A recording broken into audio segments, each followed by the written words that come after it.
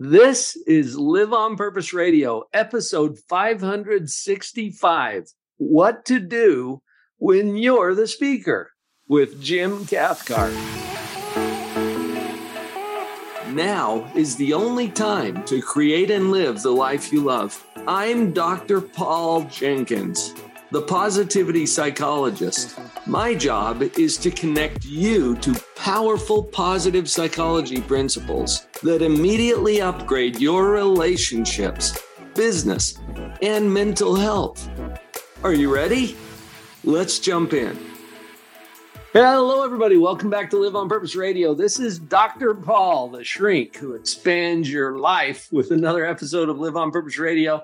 Joining me today, returning actually to the show, is Jim Cathcart, who is the author of the book, What to Do When You're the Speaker. And it's not just this book. He's got about 24 books out there, including a bestseller called The Acorn Principle. And if you go back in the archives of Live on Purpose Radio, you'll find an interview that I had with Jim, 7 or 8 years ago on that particular topic.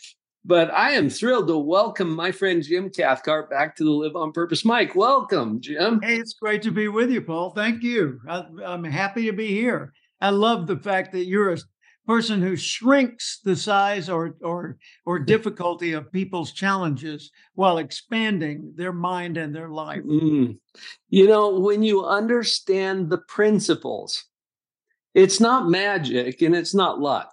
Right. In fact, Jim, as I was reading your book, your new book, it, first of all, as I was getting into it, the whole endorsement page is kind of like a who's who in the speaking industry. We got Les Brown. Yeah. We got Brian Tracy. We got Shep Hyken. We got Nito Cubain. I mean, but you, to me, Jim, are one of those people. Thank you. Because as one of the early members of the National Speakers Association and a past president, I remember when I first came into the National Speakers Association, and this was a few years after you had served as president, but you were there as one of the Hall of Famers, okay? And you do hold the designation of CPAE, Council of Peers Award of Excellence, which is the National Speakers Hall of Fame. Yep. And I remember as I was looking at you and some of the other Hall of Famers that we have in our organization and thinking, I want to be one of those guys. Now you are. And now I go to the meetings and I greet you and the other people there in the association who are just so generous and kind and open. And then as I read through your book, Jim, it really summarizes what I think has made you successful as a professional speaker. And the others that I admire so much, there are a set of principles that govern their behavior and how they show up. And you can tell the difference because there's other people who want the fame or the notoriety of being a motivational speaker without having what I think of as the heart of the motivational speaker. Is that fair? Yeah. I've found it in many, many professions. There are people that can sing the song beautifully. Mm-hmm. They don't get the lyrics. You know, it doesn't mean anything. It was like one time, I don't know if it's true or not.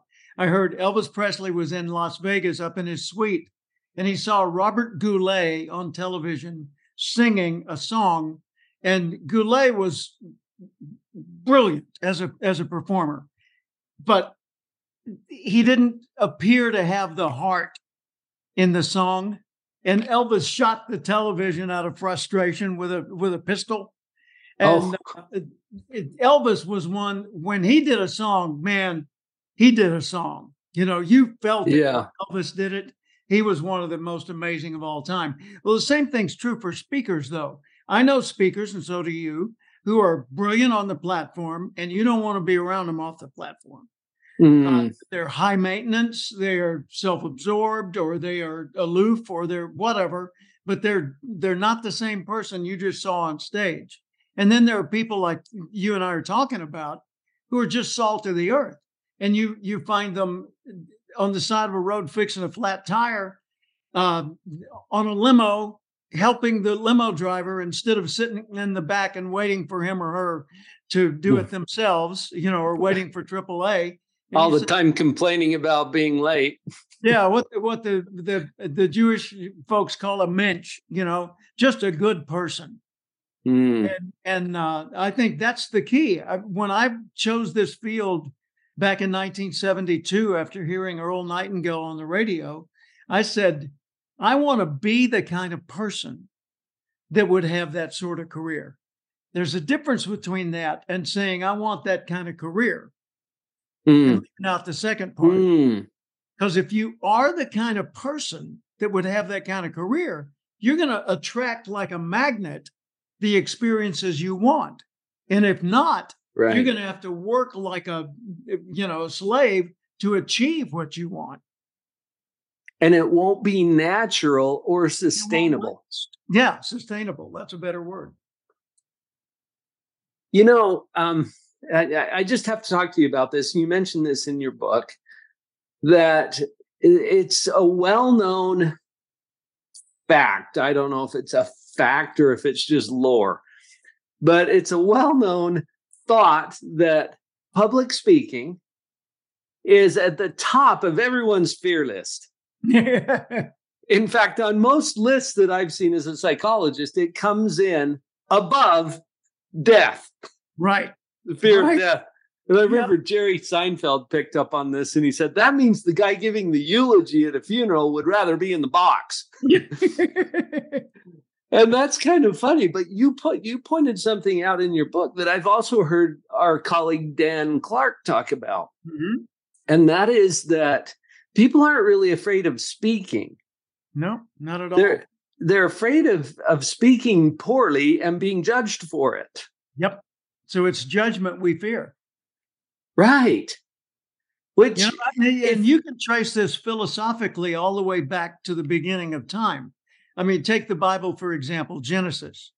What was the sin that got Adam and Eve kicked out of the Garden of Eden? Eating the fruit of a tree that they were told not to eat. Now, what was the tree? Yeah. The tree of the knowledge of good and evil. In other words, judgment. The tree of being judgmental.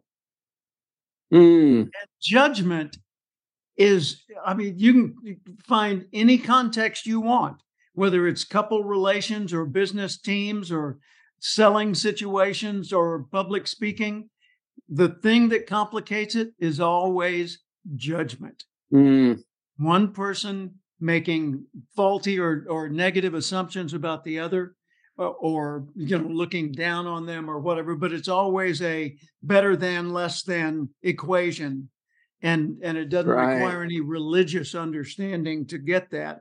It's a universal truth. You know what's interesting about that, Jim? And I've studied this a bit as a psychologist. I don't think we can turn it off. No. Well, when you boil it down to its essence, thought is judgment. Because, when I say this is a cell phone, I've just made a judgment. It's not a dog. Right. So thought categorizes something. So it kind of comes to, what kind of judgment are you making? And where's it coming from? Here or here or here or, where? Right. This is one of the things I really appreciated about your message in this particular book, because as a speaker is preparing to take the stage. Now, I appreciate what our colleague Naomi Rhodey said about this, that it's the privilege of the platform. Indeed. That why are you up there with a microphone? And what gives what gives you the right or the privilege to be in that position? Which goes back to the Dale Carnegie, I think it's Dale Carnegie, where they say, why is this speaker speaking at this time to this audience on this subject? That's the Right. structure for an introduction, right? Why you Yes. this time to us on this topic? And there are really good answers to that Yeah. because you know something or hold the key to something that they need to unlock. Mm-hmm. And when Or you even keep if that, you're a performer, you hold yes, a performance that will affect them in a way that's worth paying attention to or paying for. right. Taylor Swift, right? I'm, $250 a ticket.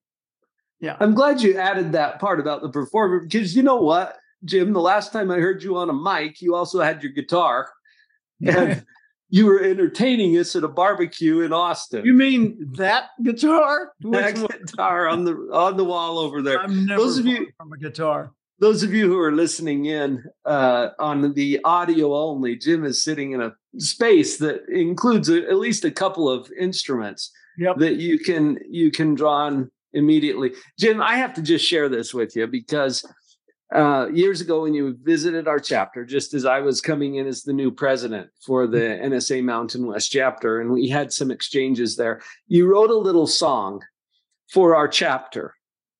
And I think you do this occasionally, with your audiences because you bring who you are to the stage in all of your authentic goodness. Thank you. And you had written a song for us, and I am musical, but my instrument traditionally has been the piano. Mm-hmm. And when you visited our chapter, it got in my heart and mind that I needed to take guitar lessons. So at the age of 50, I signed up for guitar lessons. Outstanding. Because I couldn't picture you, Jim Cathcart, going up on the stage and saying, "Hey, hand me that piano." So you inspired me to get a little piano on you, a little more portable kind of an instrument, and then I also wrote a song that I sang and performed on the guitar when I was passing the baton to the next president of the chapter a year later, and it was just a really enriching growth experience for me. But this goes back to something that I wanted to acknowledge with you here on the mic. Mm-hmm. Because speakers change lives. And it's not necessarily what they say. It's what their audience hears and what they connect to and what commitments they then make in their own heart and mind as they move forward. They see you before and after you're on stage too. And that's part of your message to them. Yes. And I use that as an example, Jim, because you probably didn't even know that you had inspired me to take guitar lessons and to actually perform on the guitar 1 year later. Wow. But I did that. Good for you. So you changed my life. You've changed it in other ways too, but I'm just using that as a little example. Speakers change lives. The privilege of the platform is not about you. It's also the duty of the platform. The obligation. Yes. You've definitely got an opportunity and a privilege, but at the same time, you're responsible to them to do something that's good, that's worthwhile, that make things better, instead of bringing fear or judgment or small thinking or hatred or any of those other things. Right. Yeah. Which we've got enough of in the world, right? Yeah.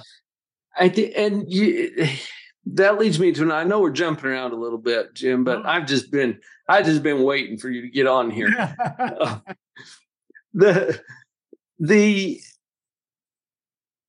The question comes up occasionally: are speakers a thing of the past? Is this an outdated modality of communication? With artificial intelligence and with all of the amazing technology that we have nowadays. And I know you've got some thoughts about that. I'm just going to turn you loose on it for a minute. Well, at the National Speakers Convention this summer, and you and I were both there, and we witnessed along with 1,200 other professional speakers and entertainers and authors. We witnessed one of the most amazing audiovisual presentations ever done on a convention stage. It was delivered by Sylvie DeGusto, and it was done with AI and hologram. And there was a big screen of beads in front of her that you could see through from the audience. But that's where they projected the holograms onto it. Mm-hmm. And we saw her at one point, it looked like she was standing in the center of a human brain. And as she would gesture and make comments, words would appear and things would take place inside the graphic. I mean, never had any of us seen anything of that scope before. And it was brilliant. And I said to her afterwards, you've just raised the floor where we began in this profession. So all of us have to up our own game just to be able to hold our own against that. Now, a day later, the keynote speaker in the middle of the day was Don Hudson from Memphis, one of the original members of NSA. He didn't even use a slide. He didn't even hold up a prop in the palm of his hand. He stood there and told stories and shared ideas and held rapt attention throughout his whole talk and got a standing ovation, well-deserved at the end. So here was an example of speaker only, no props, and an example of speaker with every imaginable prop. And both of them were brilliant. So did one make the other obsolete? No, definitely not.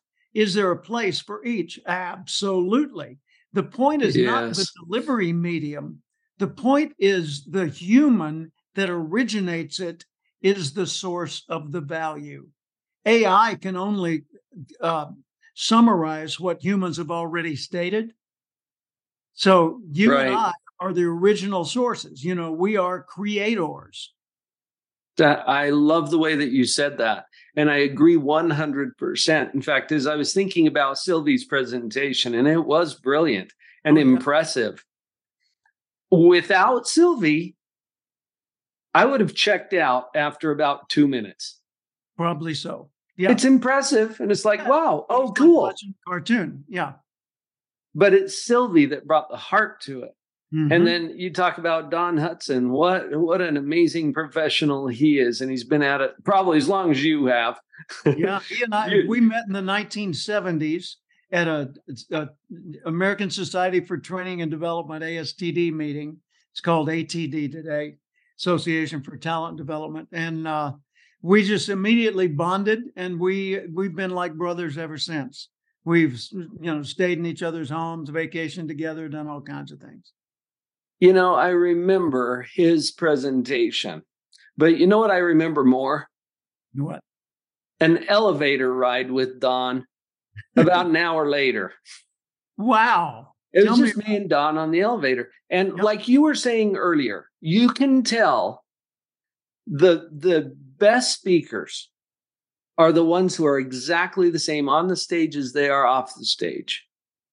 And Don was just as inspiring to me on that elevator as he was on the stage. I can tell you.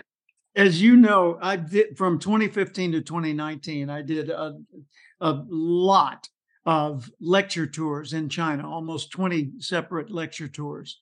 And I went to 23 major cities. And every time I was speaking to 1,000, 2,000, 3,000 people through an interpreter for 4 to 6 hours a day, 4 to 6 hours on the platform every day. Wow. And at the end of my speeches, invariably, and I mean, this is every time, invariably, there would be a handful of them from the audience who would come up and say, Master, teacher, how do I become great speaker? How do I become a great speaker? And at first I answered them in predictable ways, about developing your message and that kind of thing. Finally, I decided, no, I'm just going to go straight to the core of the issue. And so I started answering this way. And by the way, they liked the answer better. How do I become a great speaker? Answer: become a great person and agree to give speeches. And it's not a Beautiful. joke. Not a joke. No, No, because if you are so a true. great person, you can have a speech impediment that makes listening to you hard work, and they'll still do the work because they respect and admire you. Right. You can be sloppy, you can be awkward, all of those things, as long as you're not disrespectful or mean. If you're a great person, you're going to get speaking opportunities and leadership opportunities. And it's going to come from who you are, not from just the presenting skill that you've acquired. I told you earlier that you inspired me to take guitar lessons, and I wrote a little song for our chapter. Oh, One of the songs that I learned during that time is a song titled "It's Not About You." ooh, I like that title. And I learned that one intentionally because I like to find ways to remind myself and those that I have the privilege of mentoring or certifying or teaching, because people come to me all the time too. How do I become a speaker like you, Dr. Paul? And I'm thinking, man, I used to be in that seat looking at Jim Cathcart up there on the stage. And it's not about you. Some of the lyrics of the song go like this. It's not about you. It's the people who are blessed by what you do. It's not about you. I like that. And so you can get the theme of this song. And you even mentioned this as you were going through different phases of developing an effective speaking career in this latest book of yours. And that theme keeps coming up. It's not about you. Focus on the people. What is it that they need? What is it that you can solve for them? And I've even developed a model, Jim, that I call it the influence quadrant. Ooh, I like that. Which helps us to understand that when our focus is about how other people feel about themselves, that's when we have influence. If we get all tied up in our mind, like you were saying earlier about the fear of judgment, okay? If my focus is on how I feel about me or on how other people feel about me, I'm going to feel anxiety. Yep. That's from a professional psychologist. There you go. And that's where the fear comes from. I had a woman come to me, an executive in Thousand Oaks, California, a couple of years ago. She said, Jim, I'm a big deal in my business and in my little world. But I'm terrified. I've got a talk to do on Sunday night at this big fundraising gala. Yeah. And I said, well, I got a solution for you. And she said, yeah. I said, stop thinking about you. She said, well, yes. What do you mean? And I said, yeah, I caught you, didn't I? And she said, yeah, you did. She said, because that's all I've been thinking about. Right. And I said, that's because, and that's why you have the anxiety. I said, so if you focus on how can I get this message into their minds and hearts? How can I get this information over to them? Then you simply become a vehicle. And it's not about you at all. No. And the nervousness just drifts away. And we practiced that. And sure enough, she was able to pull it off. You mentioned how we impact other people and it lasts. Mm-hmm. I got an email yesterday after I did a podcast, a woman who was on the podcast and not on video, so I didn't meet her. I just saw her name in a list. She sent me an email and she said, Jim, you didn't know this, but in 1989, I was on the verge of suicide. Mm. And I was in the vestibule of a church listening to the Christmas performance at the church. I didn't belong there. And so I was just sitting there alone, listening, eavesdropping. And a young man came in and he gave me a card and said, it looks like, you could use a friend. Here, stay in touch. And I carried that with me for a few days and didn't act on it. And then finally one day I pulled it out of my pocket and I gave him a call. And it turns out he was a counselor. And he got together with me and gave me some ideas that turned my life around. And one of the things he gave me was a copy of one of your books. And she said, "You helped save my life." Well, Paul, Yeah. I almost cried. I mean, that choked me up. And then I started thinking, what did I say in that book? So I went to the bookshelf and I got that book out and reviewed it again to make sure that I had taken it as seriously as she did. Because many years before, there was a guy in my audience who I saw him again a year later. And he said, "Jim, you've changed my life." I said, "How could I have changed it?" This is like 1978, a long time ago. "You've changed my life. How could I have changed your life?" He said, your cassette album, remember cassettes? Books on tape. I've listened to it 40 times. Wow. I was terrified by that. As soon as I got away from him, I started listening to my own recordings, and I realized how lame it was compared to what I knew and understood later. Yeah. And so I threw away all those audio albums. I put them in the trash. And I started selling Earl Nightingale's recordings again instead of my own, because I realized at that point I wasn't ready to produce my own program yet. Here, people were making life decisions based on my lame advice. Are you kidding me? So ever since that day, I've taken myself and what I do a great deal more seriously because of the impact. I mean, it's like what you do. You know, you get to go past that veil of the facade of people and get in there and tinker with the machinery. And that's a huge responsibility as well as an opportunity. Right. Yeah. The impact is immeasurable when you start to consider the people who can be touched or elevated or blessed by what you do. Yeah. And then who they will in turn reach out to and lift and elevate. This is literally how we change the world. Yeah. Well, the Margaret Mead quote, you know, the famous one, "What makes me think that a small group of dedicated people can change the world? It's the only thing that ever has." That's right. Yeah. And I love that. I was speaking to Toastmasters International.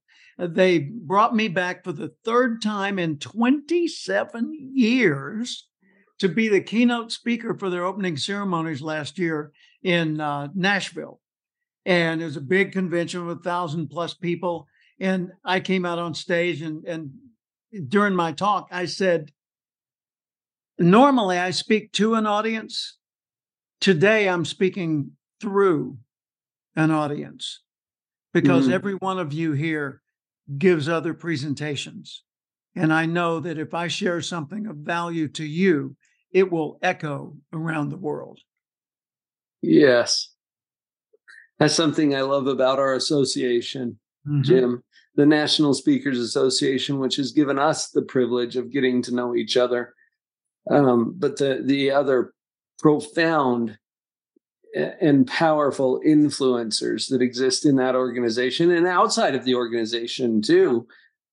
For good people to step up and agree to speak, I love that. You know, when I look back at the early members of NSA, I had the privilege of joining after NSA was like 2 years old, had a couple of hundred members. Today, it's thousands of members, and it's spawned a worldwide organization. But back then, there were only a handful of the big heroes, the leaders, the big kids, you know, that everybody wanted to be at their table. And I was able to meet them, interact with them, and become close friends with them. Cavett Robert, the founder, Bill Gove, first president, Zig Ziglar, Dr. Kenneth McFarland, Norman Vincent Peale, for heaven's sakes, the power of positive thinking. Napoleon Hill. I didn't meet him, but I met his partner, W. Clement Stone, and through him, Og Mandino, who wrote The Greatest Salesman in the World and a number of other 10 million+ seller books. And he became a good friend. And Earl Nightingale. I'm around all of these giants of human development. And what I found was almost without exception, they were really nice people. Yes. Jerks. They weren't aloof, caught up in their own mind. Look how important I am. People. They were salt of the earth, the kind of person you'd want to live next door to. That's why I love what you told that Chinese audience. Become a great person. Be the great person. And then agree to speak. Use your voice to spread that message far and wide.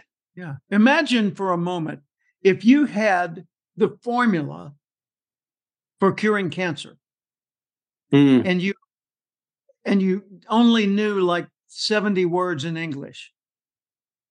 How many English speaking audiences would book you? Thousands. Why? Because you've got the cure. But you've got the cure. That's right. And it's about them. Wow. Jim, thank you so much for contributing here again at Live on Purpose Radio today. It's always a pleasure to chat with you. It's my joy. People say, what do you do? I used to say I'm a professional speaker and author, and I, of course, still am. But the way I answer is differently now. I say I'm a mentor to experts and entrepreneurs. And that's the essence of my business. The speeches are, the kind of like the joy. That's the big performance. Yes. That's when I'm on stage with an audience. But most of the time, I'm the singer-songwriter behind the scenes, guiding the people and helping create a new hit record. Well, and I'm going to give a little shout out to your current role as a mentor, as someone who has been around the block. Folks, you can connect with Jim at Cathcart, CATHCART.com. That's your website. And it looks sharp, Jim. I see that you've done some redesign there. And if they do JimCathcart.com instead, it takes them to a website that's my digital business card. It's got all my social media links. It's got my TED. Oh, there you go. Things like that. Yeah. Wonderful. So that's how you can connect with Jim. And again, the new book that we've been talking about today, What to Do When You're the Speaker, from someone who's been at it for like half a century now. This is gold, folks. And you can't learn from a greater mentor or human being than Jim Cathcart. So go connect with Jim. Let me offer a free book. Yeah. Every listener you have. Awesome. Just go to free.cathcart.com. That's a little private page I have where you can download this whole speaker book for free. I mean, you can also buy it in Kindle. You can buy it on Amazon and all that. And please do. But you can get a free copy right now. Just go download it. There's no trap door in that. I mean, I'll have your email address, but it doesn't lead you into a pipeline where I've got you forever. And even if it did, that'd be a great pipeline to be in. Awesome. So remember, Cathcart.com, put a free dot in front of that, and you can get that free book offer. Thank you, Jim. Appreciate that. All right, folks, you've heard it from one of the true masters, Jim Cathcart, here at Live on Purpose Radio. It's time for all of us now to go live on purpose. Did you get what you came for? Give yourself the gift of taking real action on what you realized today. Please share this episode with someone you know would value it, and leave us a rating too. It's time now to live on purpose.